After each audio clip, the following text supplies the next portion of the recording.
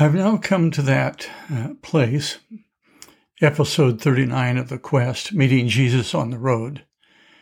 I've now come to that place where I can attempt to say why it is that I believe in Christ. The English word belief and faith, as nearly every professing Christian knows, comes from the Greek word pistis, a simple word with multiple meanings. First, pistis means belief in the sense of mental assent or agreement, acceptance of a claim as true. So the philosopher Keith Ward says the first and most basic decision we must make is whether we think that the nature of reality is material, whether the universe is controlled by fixed physical laws and blind chance, or whether we believe ultimate reality is something more akin to consciousness or mind or intelligence. The first philosophical question I must answer, Ward is saying, is which of these two claims do I believe to be true? Is the ultimate reality material or spiritual? Pistis then means much the same thing we mean when we say we believe H2O constitutes water. This same original Greek word, pistis, is translated into our English language Bible as both the word belief and faith. Belief emphasizes, when the word's translated that way, emphasizes more of the intellectual aspect of pistis, while faith stresses more its qualities of trust and confidence. A firm belief in the reliability, truthfulness, or ability of something or someone. So, if a translator thinks the context of a text, of a biblical text, is emphasizing more of the intellectual side of the equation, they use the word belief. And if they think trust is being emphasized more, they would translate it as pistis, as faith. I think steps 2 and 3 of the 12 steps of Alcoholics Anonymous state and illustrate the matter beautifully. Step 2 came to believe that a power greater than ourselves could restore us to sanity. There's belief or faith as the intellectual acceptance of a proposition or claim. Step 3 made a decision to turn our will and our lives over to the care of God as we understood God, and there's faith or belief as confidence and trust. Pistis also has a kind of power or energy to it. It has a living, dynamic quality to it. It's not by accident that the famous German theologian Paul Tillich named his book on faith, The Dynamics of Faith. What has often been pointed out by scripture scholars and Christian theologians is that biblical faith is really less about what a person believes or thinks to be true and more about his or her response to God. A fascinating feature of the Christian creeds is that the Latin term credo itself, usually translated as I believe, literally means something like I give my heart to. It's an expression of profound commitment. It is responding from the heart. So when I say that I believe, I mean something far beyond belief in its conventional sense. I mean, I give my heart to and trust in something or someone. To begin with, then, I believe in Christ because I believe in God. I'm sure it works differently for other people. I doubt that there's a prescribed order for how things must go. But for me, I believe in Christ because I believe in God. When I say I believe in God, I mean the God of the Bible, who is revealed to Moses and to the Hebrew people as Yahweh, as I am that I am. I don't see any need, given the first 14 of these reflections dealing with how do we know what we know, and then the mystery we call God, for anything more than to say I believe in Jesus because I believe in the one Jesus called and taught his disciples to call Abba Father. Next, I would say my trust in Christ, my belief in Christ is related to the confidence I have in the basic reliability of the Bible. I say in the Bible's basic or essential reliability because I am far from believing that there are no errors, nothing anywhere amiss in Scripture, no difficulties.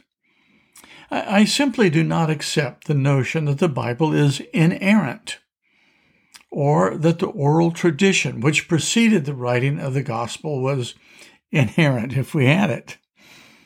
Neither do I believe that the Bible must be read like a bank statement, that is, either correct and factual in absolutely every last detail, or the whole statement is false. For example, whether I believe Jesus literally turned water to wine doesn't matter. Whether I entrust my heart, my soul, my mind, my body, and my spirit to Christ matters supremely. In fact, well-known scholars like James Dunn in his Jesus, Paul, and the Gospels, or Samuel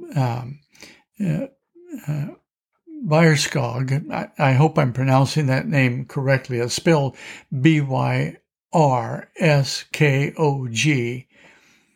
In his Story as History and History as Story, and William Farmer in The Gospel of Jesus have shown that it was acceptable practice for ancient historians in either passing on an oral tradition or in the writing of a historical event to exercise a good deal of literary freedom as long as they remained faithful to the core truth of events.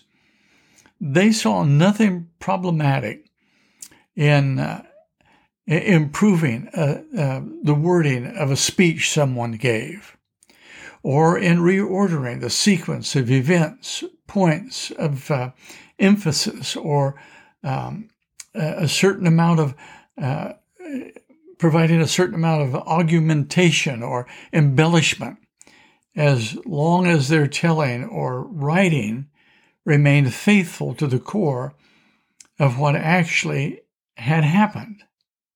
That's simply the way that they thought.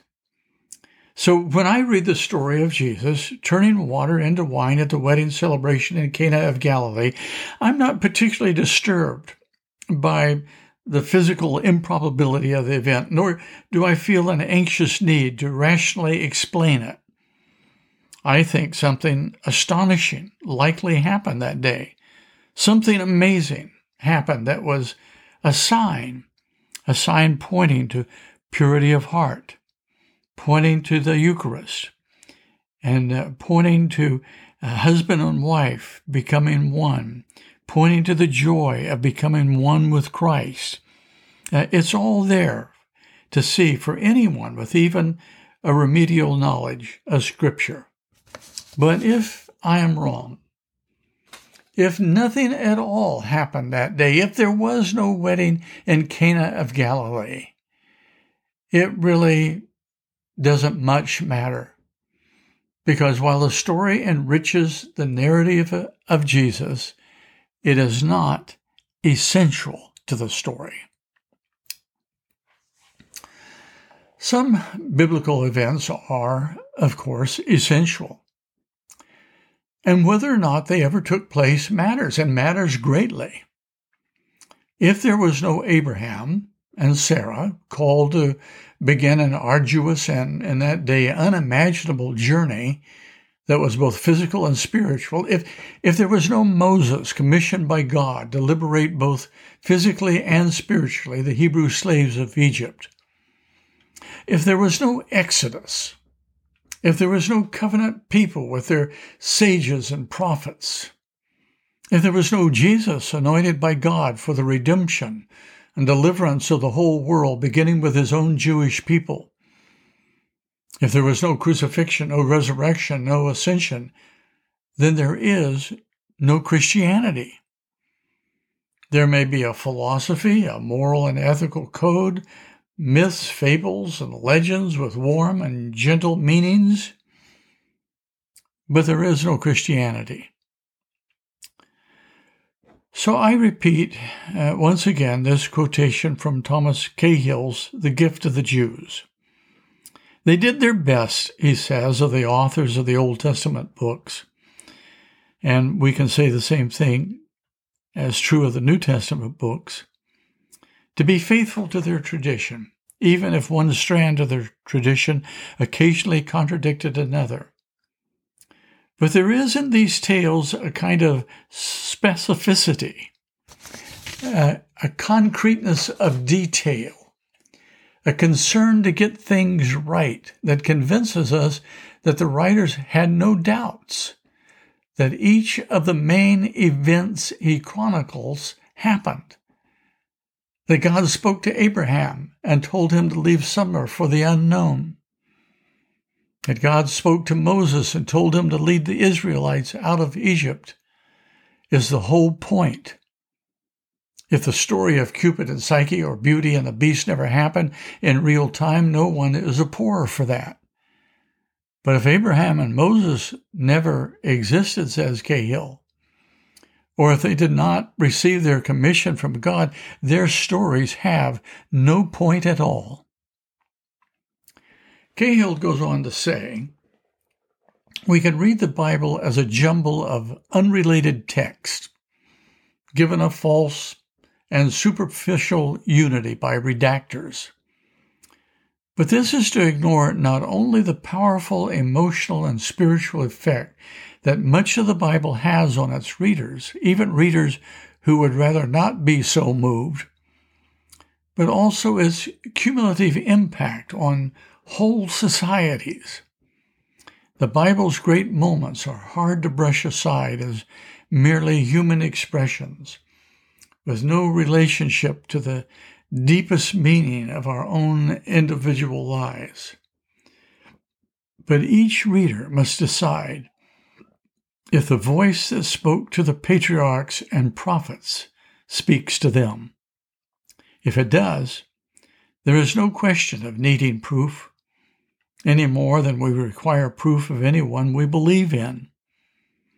For in the last analysis, one does not believe in God as one believes that Timbuktu or Andromeda exist.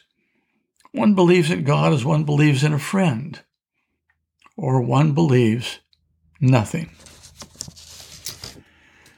So, in the sense that this whole business depends on faith in God, each person must be left to wrestle with his or her own doubts and beliefs.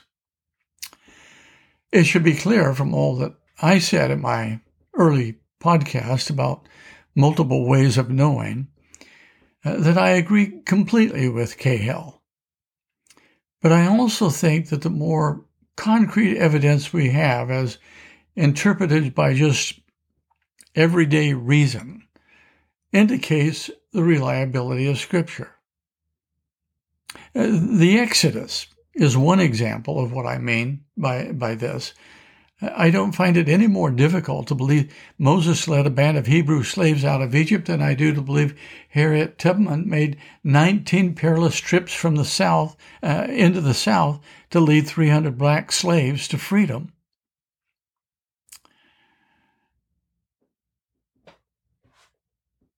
I am also convinced that the explanation of any historical or of any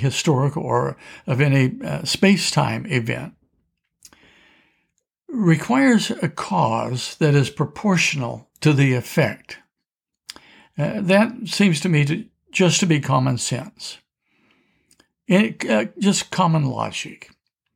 Any answer to the question, what caused the demise of the dinosaurs, must propose a cause great enough to explain the enormity of their global mass extinction. Or if we ask, what caused the sudden and total obliteration of Pompeii, along with the other towns and cities in that region of southern Italy, burying Pompeii and its people suddenly under 19 feet of hot ash?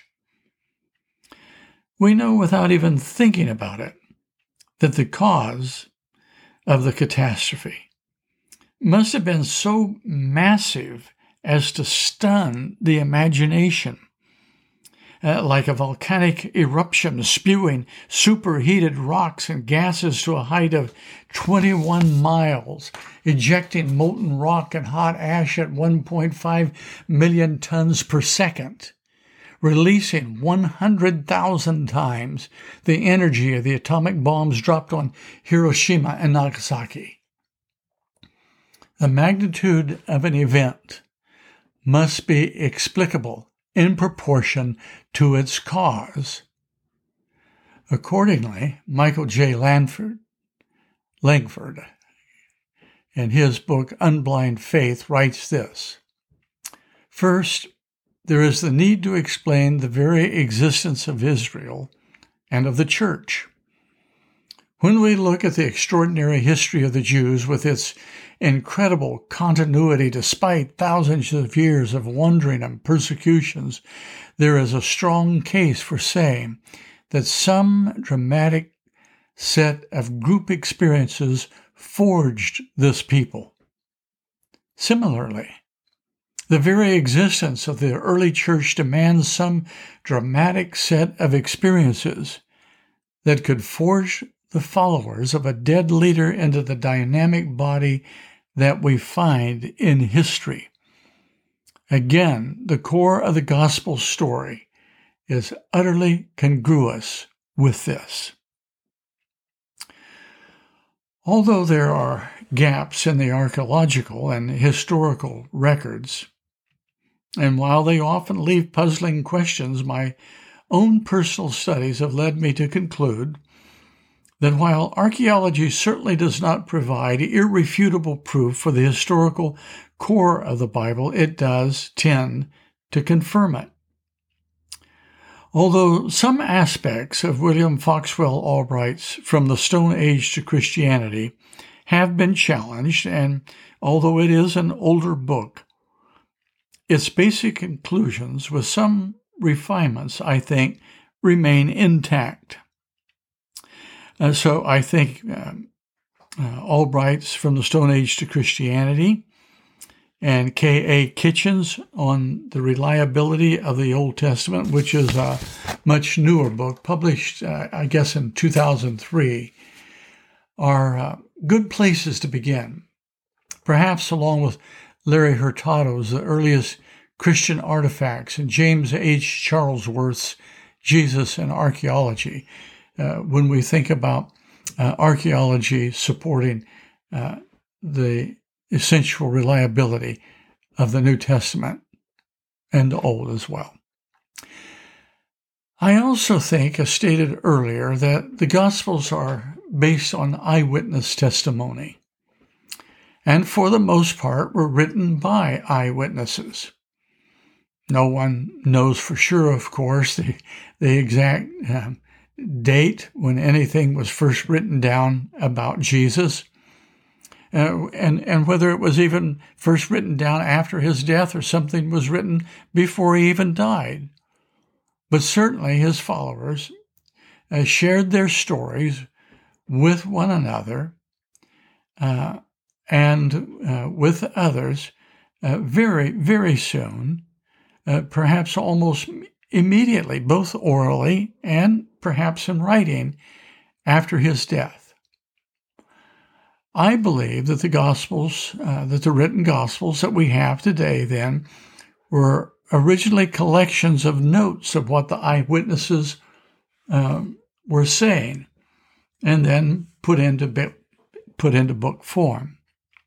I believe that they weren't written sequentially in long distances of time between each one, but they were written closer to something at least approximating, written in a parallel fashion. For me, and I realize that for those who have never had the experience, my words here will sound like nonsense. But when I read the Bible, it simply has for me what J.B. Phillips described as the ring of truth. Many times, while reading or thinking about Scripture, often suddenly and by surprise, I am captured, stunned by its deep realism.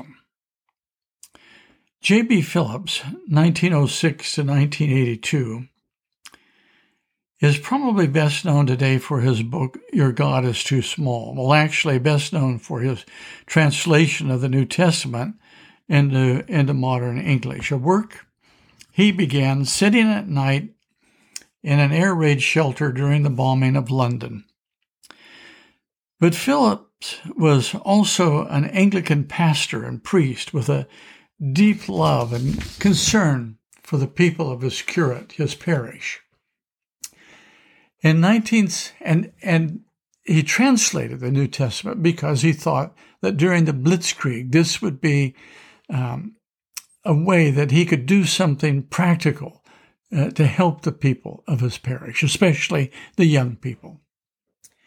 In 1967, he wrote a sort of memoir describing what he had experienced within himself in translating the New Testament and how it changed him.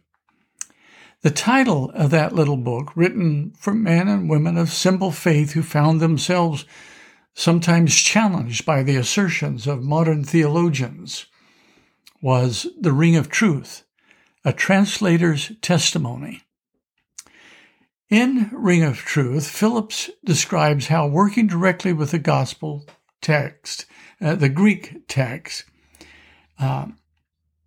into modern English transformed him, how it impacted him. I must, he wrote, in common justice, confess here that for years I had viewed the Greek of the New Testament with a rather snobbish disdain. I had read the best of classical Greek, both at school and at Cambridge, for over 10 years. Although I did my utmost to preserve an emotional detachment, I found again and again that the material under my hands was strangely alive. It spoke to my condition in the most uncanny way. I say uncanny for want of a better word, but it was a very strange experience to sense, not only occasionally, but almost continually, the living quality of those rather strangely assorted books. To me, it is the more remarkable because I had no fundamentalist upbringing, and although as a priest of the Anglican Church I had a great respect for Holy Scripture, this very close contact of several years of translation produced an effect of inspiration which I have never experienced in the remotest degree in any other work. At this point, I can pause and briefly summarize why I believe in Christ by saying, I believe and place my trust in Christ, first of all, because I believe in, have faith in God, and second, because I believe in the reliability and the truth of the Bible's historical core. I find that confidence in the Scriptures strengthened and supported by the archaeological and historical evidence, by its ring of truth, by the character of the Gospels as eyewitness testimony, and by the uncanny way in which the same voice the men and women of Holy Scripture in both the Old and New Testaments heard speaking to them also speaks to me in the depth of my own existence. One of the medieval poets,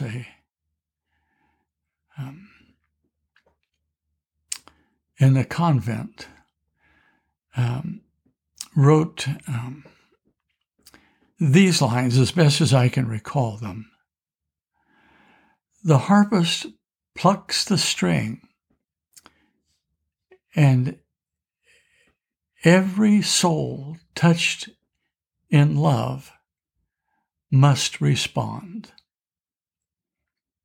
That's why I believe in Jesus as the Christ. We'll continue this next time.